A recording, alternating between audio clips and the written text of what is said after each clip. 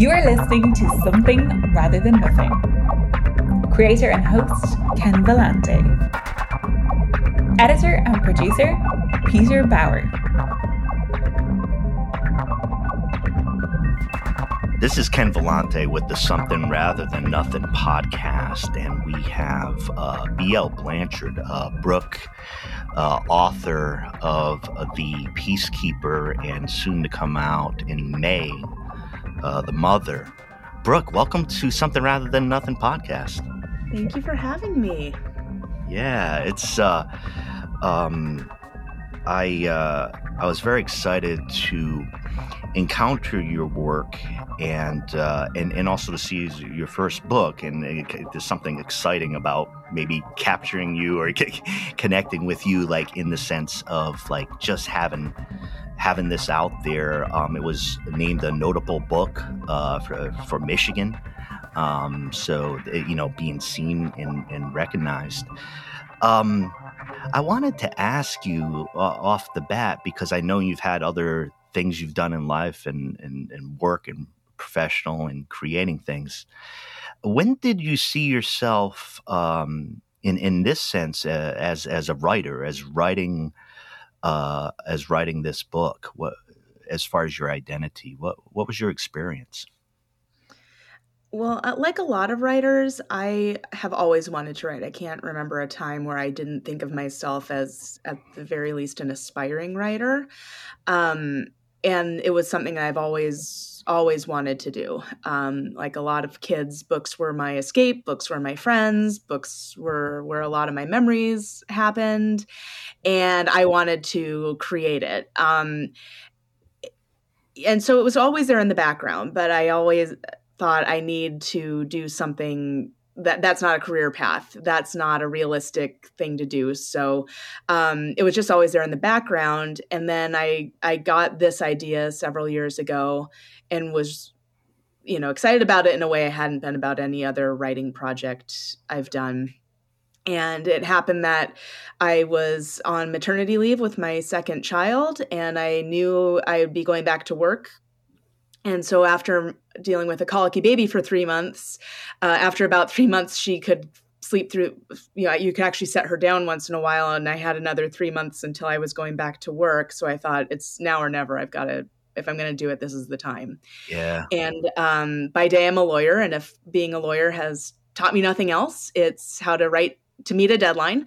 So I thought, I want to do this, and I'm going to do it now, because who knows what things will look like when I come back from leave. And what things looked like when I came back from leave, by the way, was the pandemic. So I'm especially glad I wrote when I had the chance. And so that's when I really started to take it seriously, in the sense of, I'm going to do this. I'm going to try to get it published, but I was going to write it either way. And I've written other books that will never see the light of day, or started and abandoned projects. So writing is something that I've always done and would always do, even if it never was going to be published. You just, you can't help yourself. You're always coming up with stories. You live with these characters. You have to do it. That's kind of my feeling with writing. Yeah. Wow. And talk about a windy, quick story of a few years right there. And once you said the length of time and colicky baby, I'm like, well, deep needs from the child, and sleep and things like that. Hey, folks, I wanted to listeners to mention, do just a description of the Peacekeeper, which is the big thing we'll be talking about. So, Brooke, I'm going to read the listeners' description, a basic description at the beginning of what the Peacekeeper is. Against the backdrop of a never colonized North America, a broken Ojibwe detective embarks on an emotional and twisting journey towards solving 2 murders, rediscovering family, and finding himself. North America was never colonized. The United States and Canada don't exist. The Great Lakes are surrounded by an independent Ojibwe nation, and in the village of Bawitigong, a peacekeeper confronts his devastating past. That was enough to enough to get me in. And so your backdrop, your setting is, a different history, an alternate history, and the development of a history without or limited contact, without colonization. And within the book, there's the language, native language, and there's also the development of different types of traditions around justice, and just different social ways of movements amongst folks. How tough was it to create a world for readers that they could enter into, but was a lot different, or is a completely different history? How was that? Creating the world was the first thing I did, and I sort of came up with the plot afterward. The initial vision I had for it, I was driving to work. I live and work in San Diego, California, so I work downtown, and my commute takes me through Balboa Park, and it kind of spits you out right into the middle of downtown. It's a really pretty drive. And as I kind of drove in, I was looking up at the buildings I had seen a million times, and I kind of pictured one that had and this building does appear in the book. It's a high-rise skyscraper, but it has a dream catcher, and then it's almost like a cathedral window is the dream catcher in the window. And I thought, ooh, what would that look like? And spent a long time, like a couple of years, thinking about what this world would look like. Now, Native community, we are not a monolith. I know people who have thought about a world without colonization their whole lives.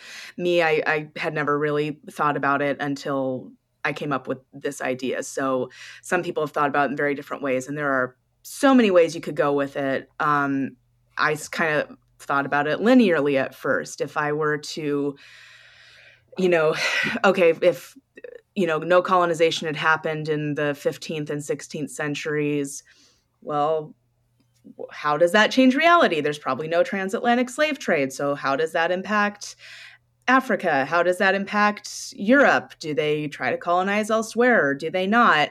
And it just lots of different ways you could go with it. And there's really, you kind of get the sense for how much of this history is really interwoven with each other and how different the world could look. And then I eventually decided I kind of want to just think of my end result, and what I wanted to see was, a 21st century industrialized, city with a lot of familiar technology to us, but one that was, kind of built and created out of more native values than a lot of what might ring familiar to those of us living in our world. So sure.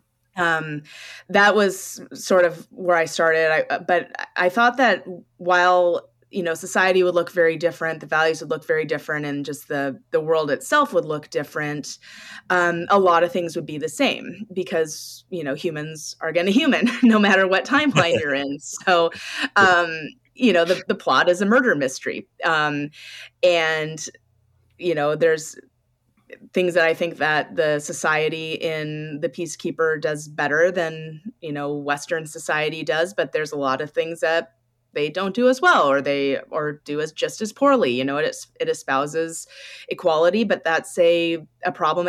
No matter your system of government, no matter your economic system, there has always been a problem with inequality, and there's always been a problem with, especially a large society living up to the values that it preaches. So people will fall through the cracks. It's not utopia. So that was a big one, but I did want it to feel, and so I thought that would make it familiar. The book kind of takes place, it starts in a very small village called Boitagong, which is where the cities of Sault Ste. Marie, Ontario and Sault Ste. Marie, Michigan on the St. Mary's River. It's a small town, and our hero, Chibanashi, has to go to the big city, Chicago, which is where what we know is Chicago, and kind of gets a taste of the city after living in a small village. And I think that would ring true for a lot of people as real. Well, I lived in Sault Ste. Marie when I was a kid. We then lived in a very rural area of Sacramento, California. So moving to a more urban place can be a bit of a culture shock when you do that. And again, no matter what timeline we're in, there's going to be those divides. There's going to be, what it feels like to be in an insular community. Some people feel very safe. Some people feel very trapped. You get to a city, some people feel at home. They feel free. Some feel isolated and exposed and want to go back. So I think that human condition is going to be the same everywhere. And that's something I thought would not only help people get assimilated into the world, but also show, we're just people. And definitely. Yeah. Well, what's funny is one of the first early readers on the book gave me the feedback of, I just love how the Chippewa have cell phones. And I'm sitting there thinking, I'm a Chippewa who has a cell phone. So there is like a perception that, we live this very separate and apart existence. And I wanted to show, no, we really don't. We're people like anyone else. And, probably we're all more similar than we are different. Yeah. One of the things in going into and in reading the book, and we talked about the language, I think, and you had hinted at it, and with work that you do, within law, but the ideas of justice, I thought, were kind of, I love interrogating the idea of justice, because I think, and I'm not speaking for you, but I'm speaking about what the perception around our system, like our justice system, say in the U.S., and mass incarceration and incredible issues. But even on justice, the idea of opposition within justice, of, hiding what might be the truth. Parties might be in the position of sequestering things away and not showing because there's an advocacy versus a defense. And I think within the introduction of a different concept it's not just foofy ideas. It's restorative. It's moving towards truth.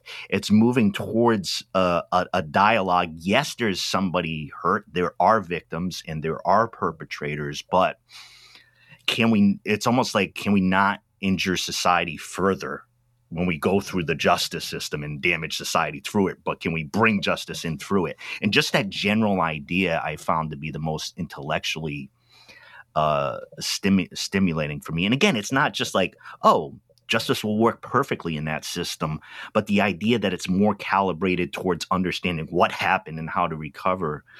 And of course, with the murders within the book, tied it closely and contemporarily with MMIW, MMIP, Missing and Murdered Indigenous Women, Girls, and Two Spirits, that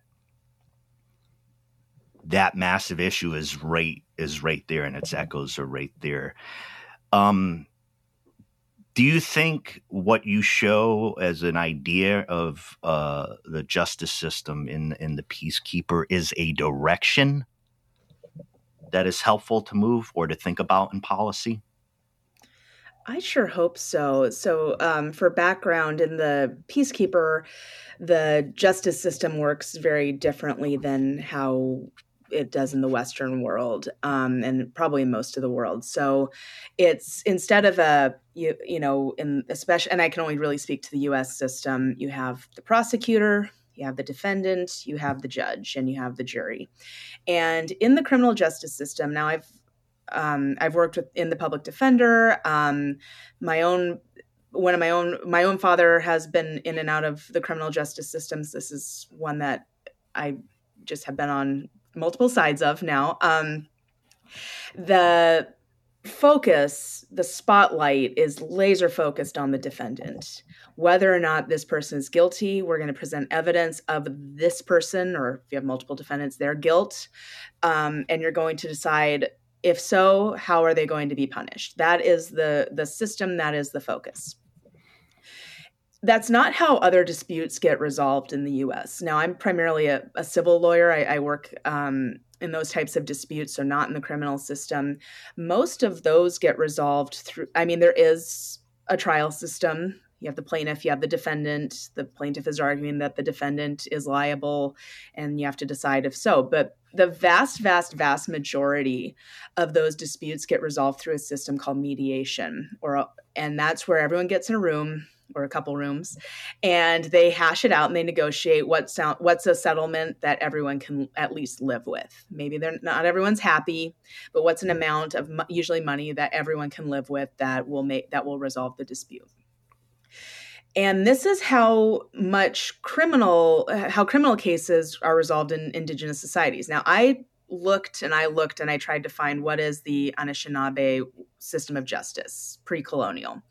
I couldn't find it. I'm sure it's out there, and I failed to. So I thought if we take this, but the idea of restorative justice is not mine. It's ingrained in many, many tribal societies, and it's still practiced. I looked at the biggest one I looked at are Navajo peacemaker courts. And I've also looked at historical records of other tribes, primarily Algonquin area tribes, and came up with, okay, this is how the justice system would be. So if rather than focusing on the defendant and whether this person did it and this person is guilty, what if we shift that focus to the victim?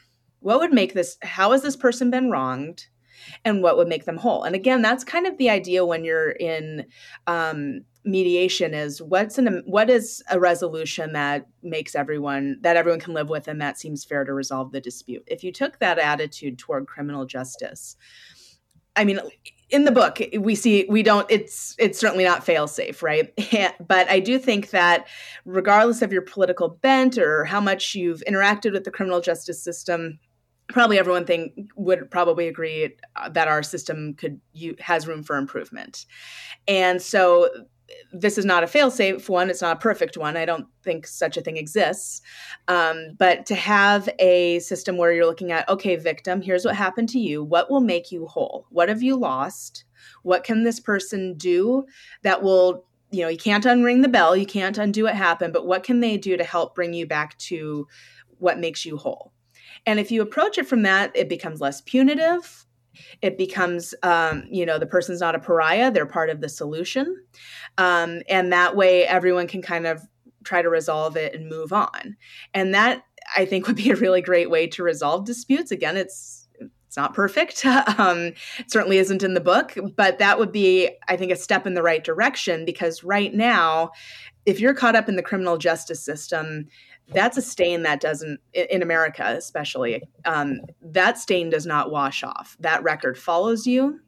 It attaches itself to your family. Growing up, having had a father in and out of prison, I certainly felt that.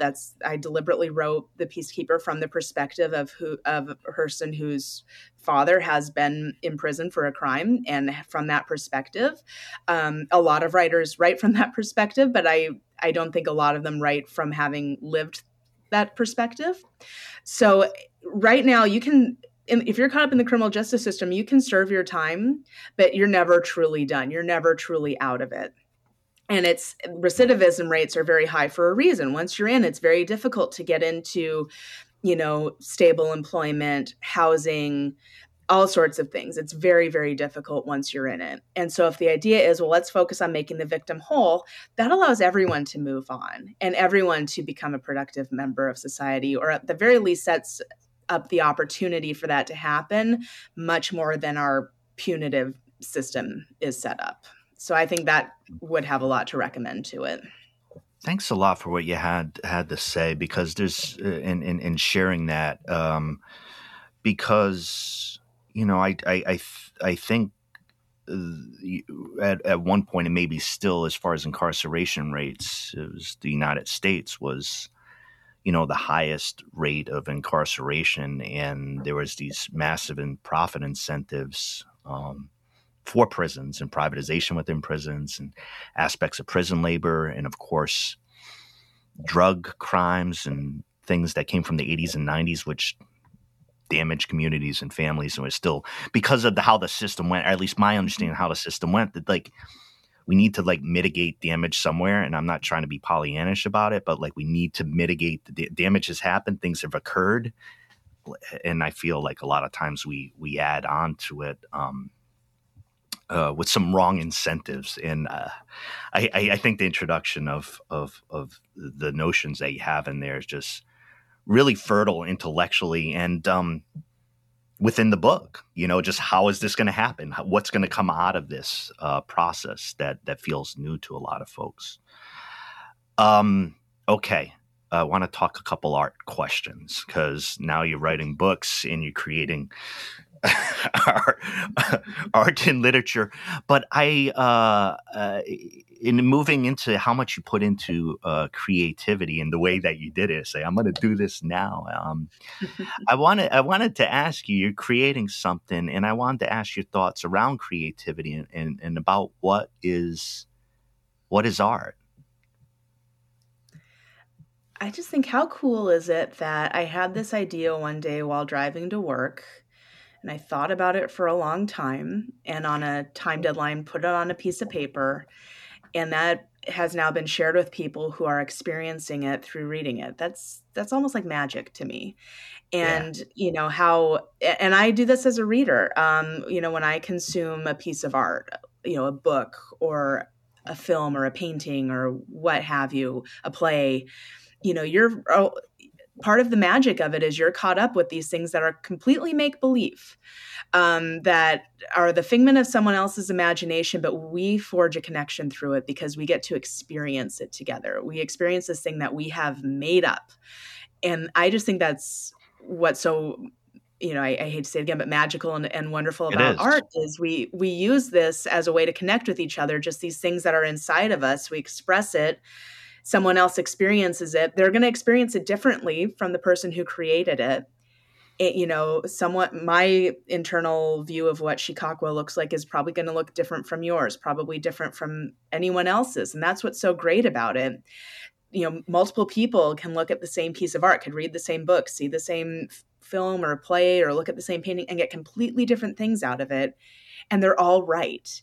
Every single person's take of it is absolutely valid and correct. And that's, again, all from a little germinating seed in one person's mind. I think that's what's so cool about art and the connections we all make through it. I mean, I know I've definitely made friends and really grown friendships because we liked the same book or we liked the same TV show or something like that. And book clubs, those are people getting together. We're all going to read this thing and talk about it and form friendships through it. I think that's really cool about art. Yeah, I think it could be really profound, and particularly if you're sensitive to art. Like I'm sensitive, and imagine you are quite sensitive to art. But what it does to jostle or invoke or inspire. And I think in doing the podcast, what I decided to do as a way to live or partially live is to put myself in contact with that, because I am different, much, much, much different than when I first started the show. And it's in contact with things I might know a lot about, but it's in contact with art and that magic too. And going back, like right when you said it, like the ideas in my head, that's like the neuron fired in your head, and then things carry from that. And I wouldn't shy. I mean, that is the magic, and I really connect with that sense, the sentiment, and which is really cool is another book in the series that I understand to be within the universe, The Mother, due to be out May 23rd of 2023, which is a really cool number and date. I was so excited about this book, Brooke. I already told you. I said I was going to be getting it at the bookstore months before it even came out. My bookseller, Browser's Bookstores right down the street, who has copies, if you're in Albany, Oregon, has copies of The Peacekeeper, he told me that, Ken, no, I don't have the copy of The Mother for you because it's out in May. And I said, thank you. So in the universe, and just give us a little bit about that, because obviously I'm excited to get to the next one. Yeah, so The Mother it's in the same universe. I'm calling it sort of the mirror image or the companion novel. So it's different characters, different plot line, and it's set in the Europe that never had overseas empires. So that's a big question I got as I was telling people about the idea and when I was writing the book and when people were reading is, well, what does Europe look like? And so, well, we're going to find out. So it's more of a thriller. It's not a murder mystery. It starts in England. It starts in Suffolk, which is sort of on the east coast of England. And it takes us through to Bruges in what we know as Belgium, down to Frankfurt in what we know as Germany, to Strasbourg in what we know as France, and other points from there. And it's so first off, the borders are very different. One of the things I love about The Peacekeeper, and I'm so happy that my publisher agreed to do, is that we have a map at the beginning that shows what the Americas look like from a new perspective. Yeah, it is consistent with Anishinaabe tradition. The map is oriented toward the east, so it looks sideways from how we typically look at a map. It's not oriented toward the north. I'm a huge map nerd and geography nerd. So, one thing that blew my mind when I learned about this years and years ago is that there's no reason why it has to be maps have to be oriented toward north. That's done by custom more than anything else. So what I love about the map is it tells you just in one image, you're going to be looking at America from a new perspective. There are no borders. You just see the names of peoples. Different tribes, different nations, but nations are not the same as states. Right. State is drawing a line around a piece of land. Nations are people. You have the nations, you see it in a different language, and you can tell, okay, this is a different world, but it tells you almost 500 years of history in a single image, because nowhere in the book do we go into why America or how America, avoided being colonized. Similarly, in The Mother, we have a map and it shows how the borders are different. And that kind of tells a story as well, and of kind of how and why how the world looks different, and maybe give some hints as to how colonization could have been avoided. By the way, I think any theory on how, if you want to think about, well, how did colonization not happen and what went wrong or what went not wrong on the, what went wrong to have it happen in the real world, what went right to avoid it in the book. I think any theory is valid. And the reason I do is because I don't think it was just one thing. Any major disaster, a lot of things have to go wrong for something to happen. I think I've used this analogy before, but when I used to watch this show, I think it was on Discovery or something like that. It was called Seconds from Disaster. And it talks about how any major disaster, like the Titanic, the Hindenburg, the Challenger, it's never one thing that goes wrong. It's a chain of things that go wrong. And if one of those things doesn't go wrong, the whole disaster is avoided. You have to have all those things. And I don't think colonization, genocide, I don't think that's any different. I think a lot of things had to go wrong for that to happen. Almost a perfect storm of terrible incidents and terrible people and terrible germs and all sorts of things. So point being, if you look in the map, you'll see some things that might suggest, oh, here's how it was not avoided, or how it was avoided. But it's not the whole story. But the point is I want people thinking about it, because I bet if I asked 10 different people, I'd get 10 different answers, and I hope that I would. And that's the point. It was not inevitable. It did not have to go this way. It was not preordained. There was not a lack of will to fight. There was not a difference in natural ability or intelligence. It was truly like all major disasters. I think a lot of bad things came together to create one really horrible thing. So in The Mother, you do see that map in there that gives you an idea of how it got to this point. And it's the story of a woman who's in a marriage in a very restrictive society in a very obscure nation called England, which if Britain doesn't have the British Empire, it's an island in the North Sea. That's cold and rainy. Cold and rainy, and has a really weird language that makes no sense, because it's basically 3 languages in a trench coat. And, in this very restrictive society, how do you get out? And where do you go? And how do you escape? So that's kind of where we pick up. And the cover is sort of the opening image of the novel, which I love. I think it captures the mood really well. I lived in the UK for a year when I was in undergrad, and went to all these cities over the course of my time there. So since I wrote this in a pandemic, I could not go visit it. So I drew on memories and pictures and talking to friends who, went on those excursions with me. And my awesome friend Toby, who was one of my flatmates in the UK, he's from Suffolk, and he took some time to take me on the Zoom tour to make sure I got the ambiance right there. And any errors are mine, not his. And so, that's kind of where we begin. Yeah. Oh, gosh. Well, that's coming in May, and thanks for telling a bit about it and some of the pieces in there. I went the last time I've been blessed to be able to go to London twice in my life, and the last time I went, this is just the way that I am. My guidebook was Weird London.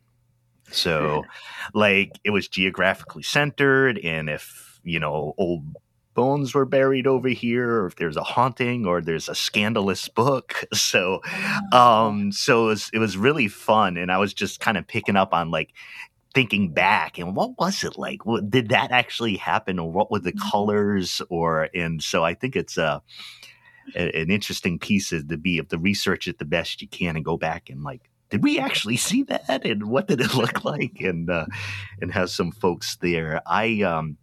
We're speaking with author B.L. Blanchard. Brooke is Sault Ste. Marie, a member of Sault Ste. Marie of Chippewa. And I did not ask you, Brooke, about a related question to art, and I think you hinted at it.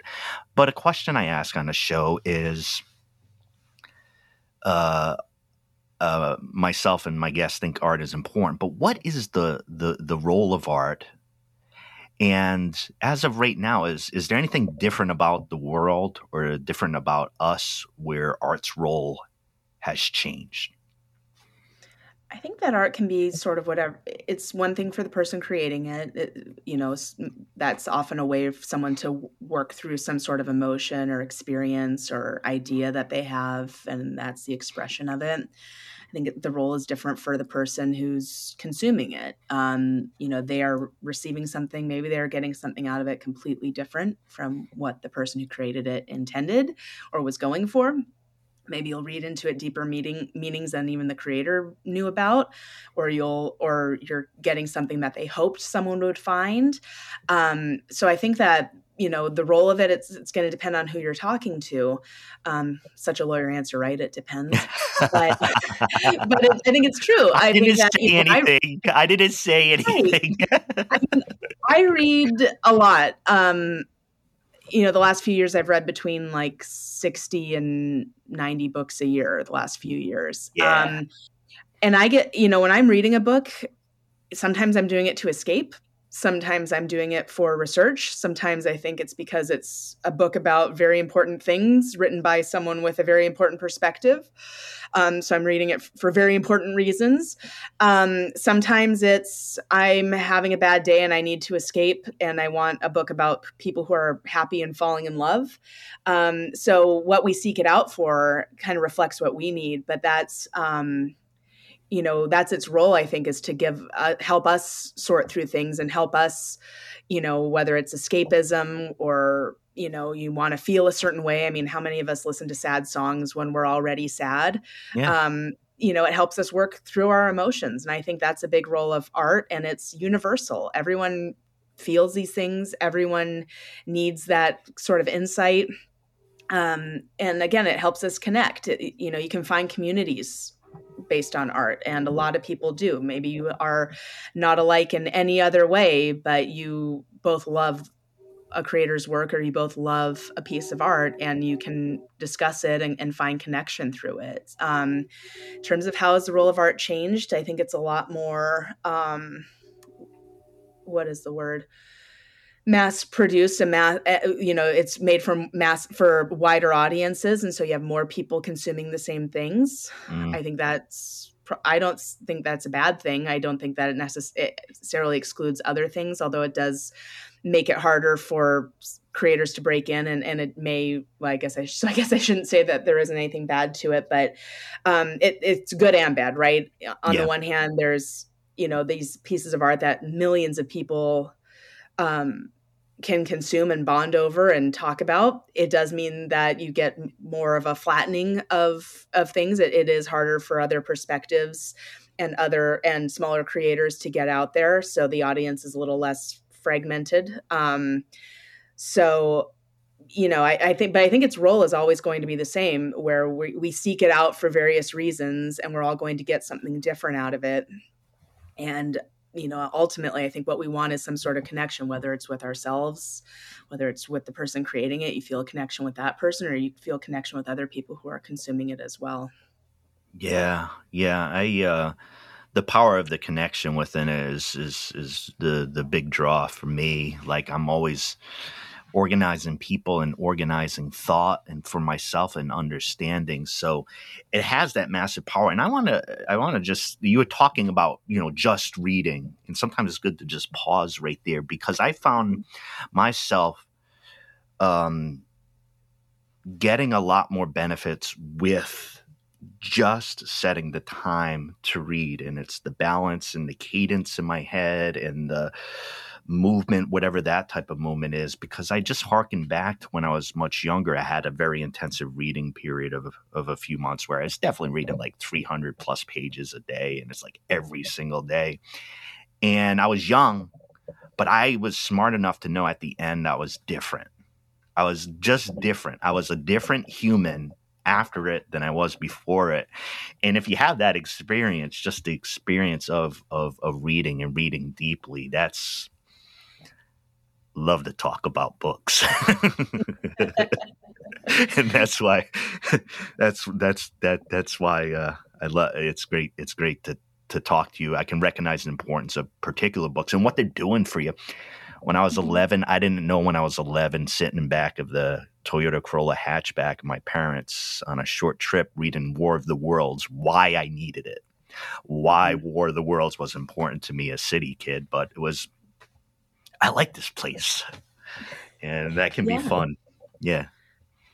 Yeah, I remember, I was obsessed with Babysitters Club books starting when I was about 8 until I was about 10 or 11. I think I read all of them, all 100 something, multiple times. My favorite one, I read it so many times the cover fell off.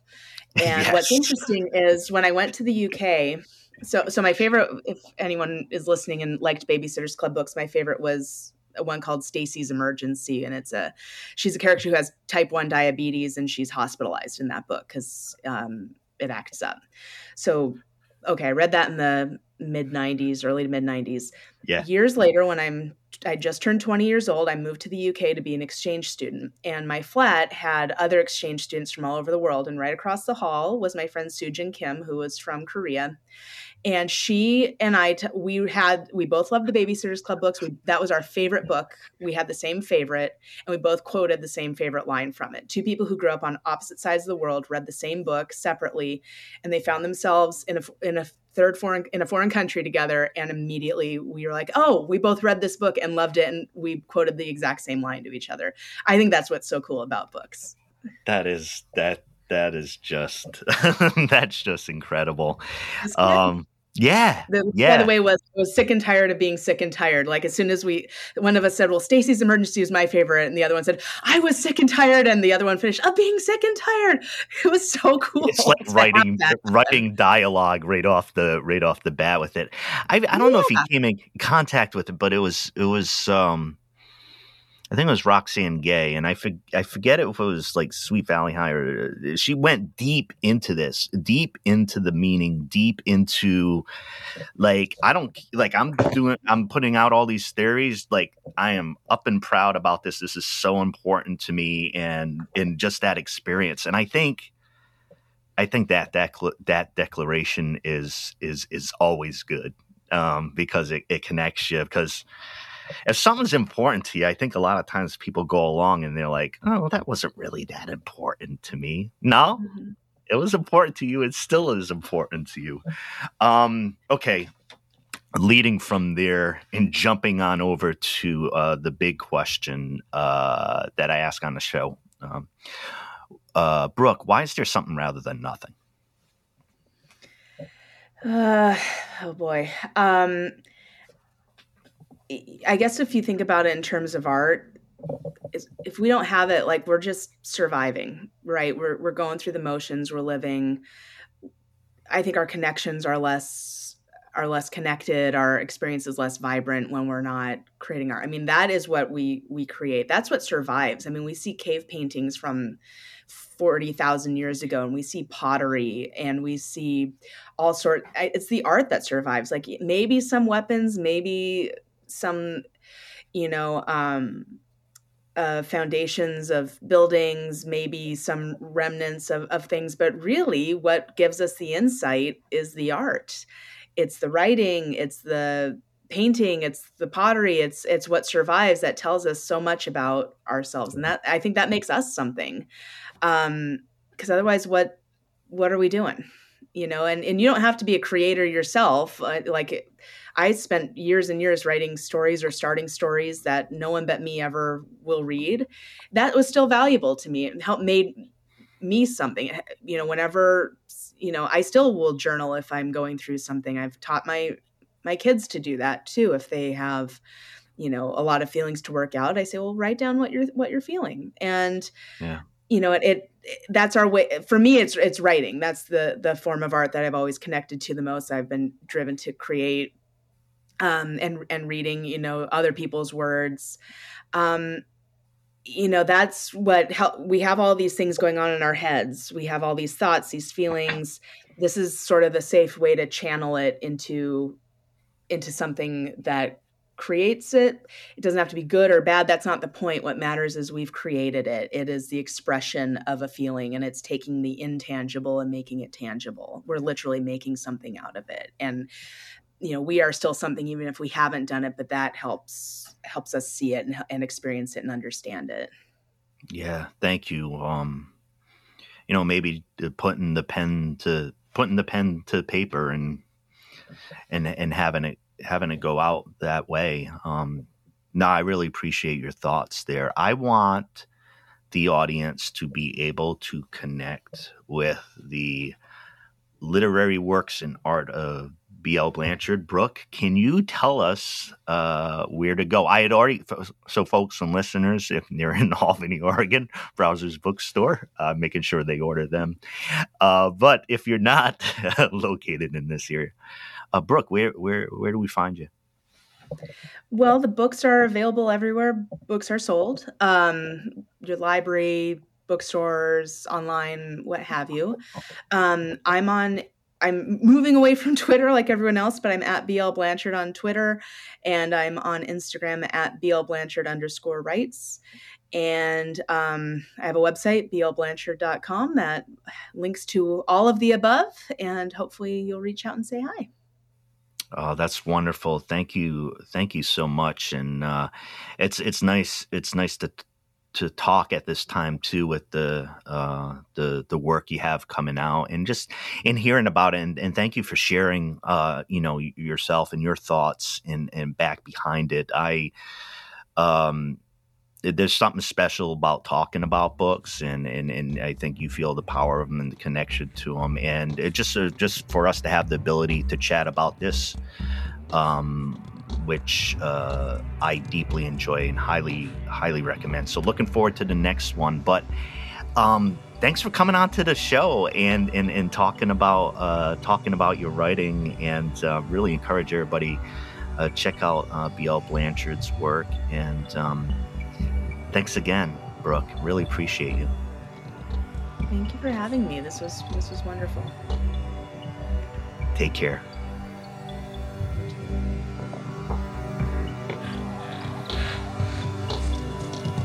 This is Something Rather Than Nothing.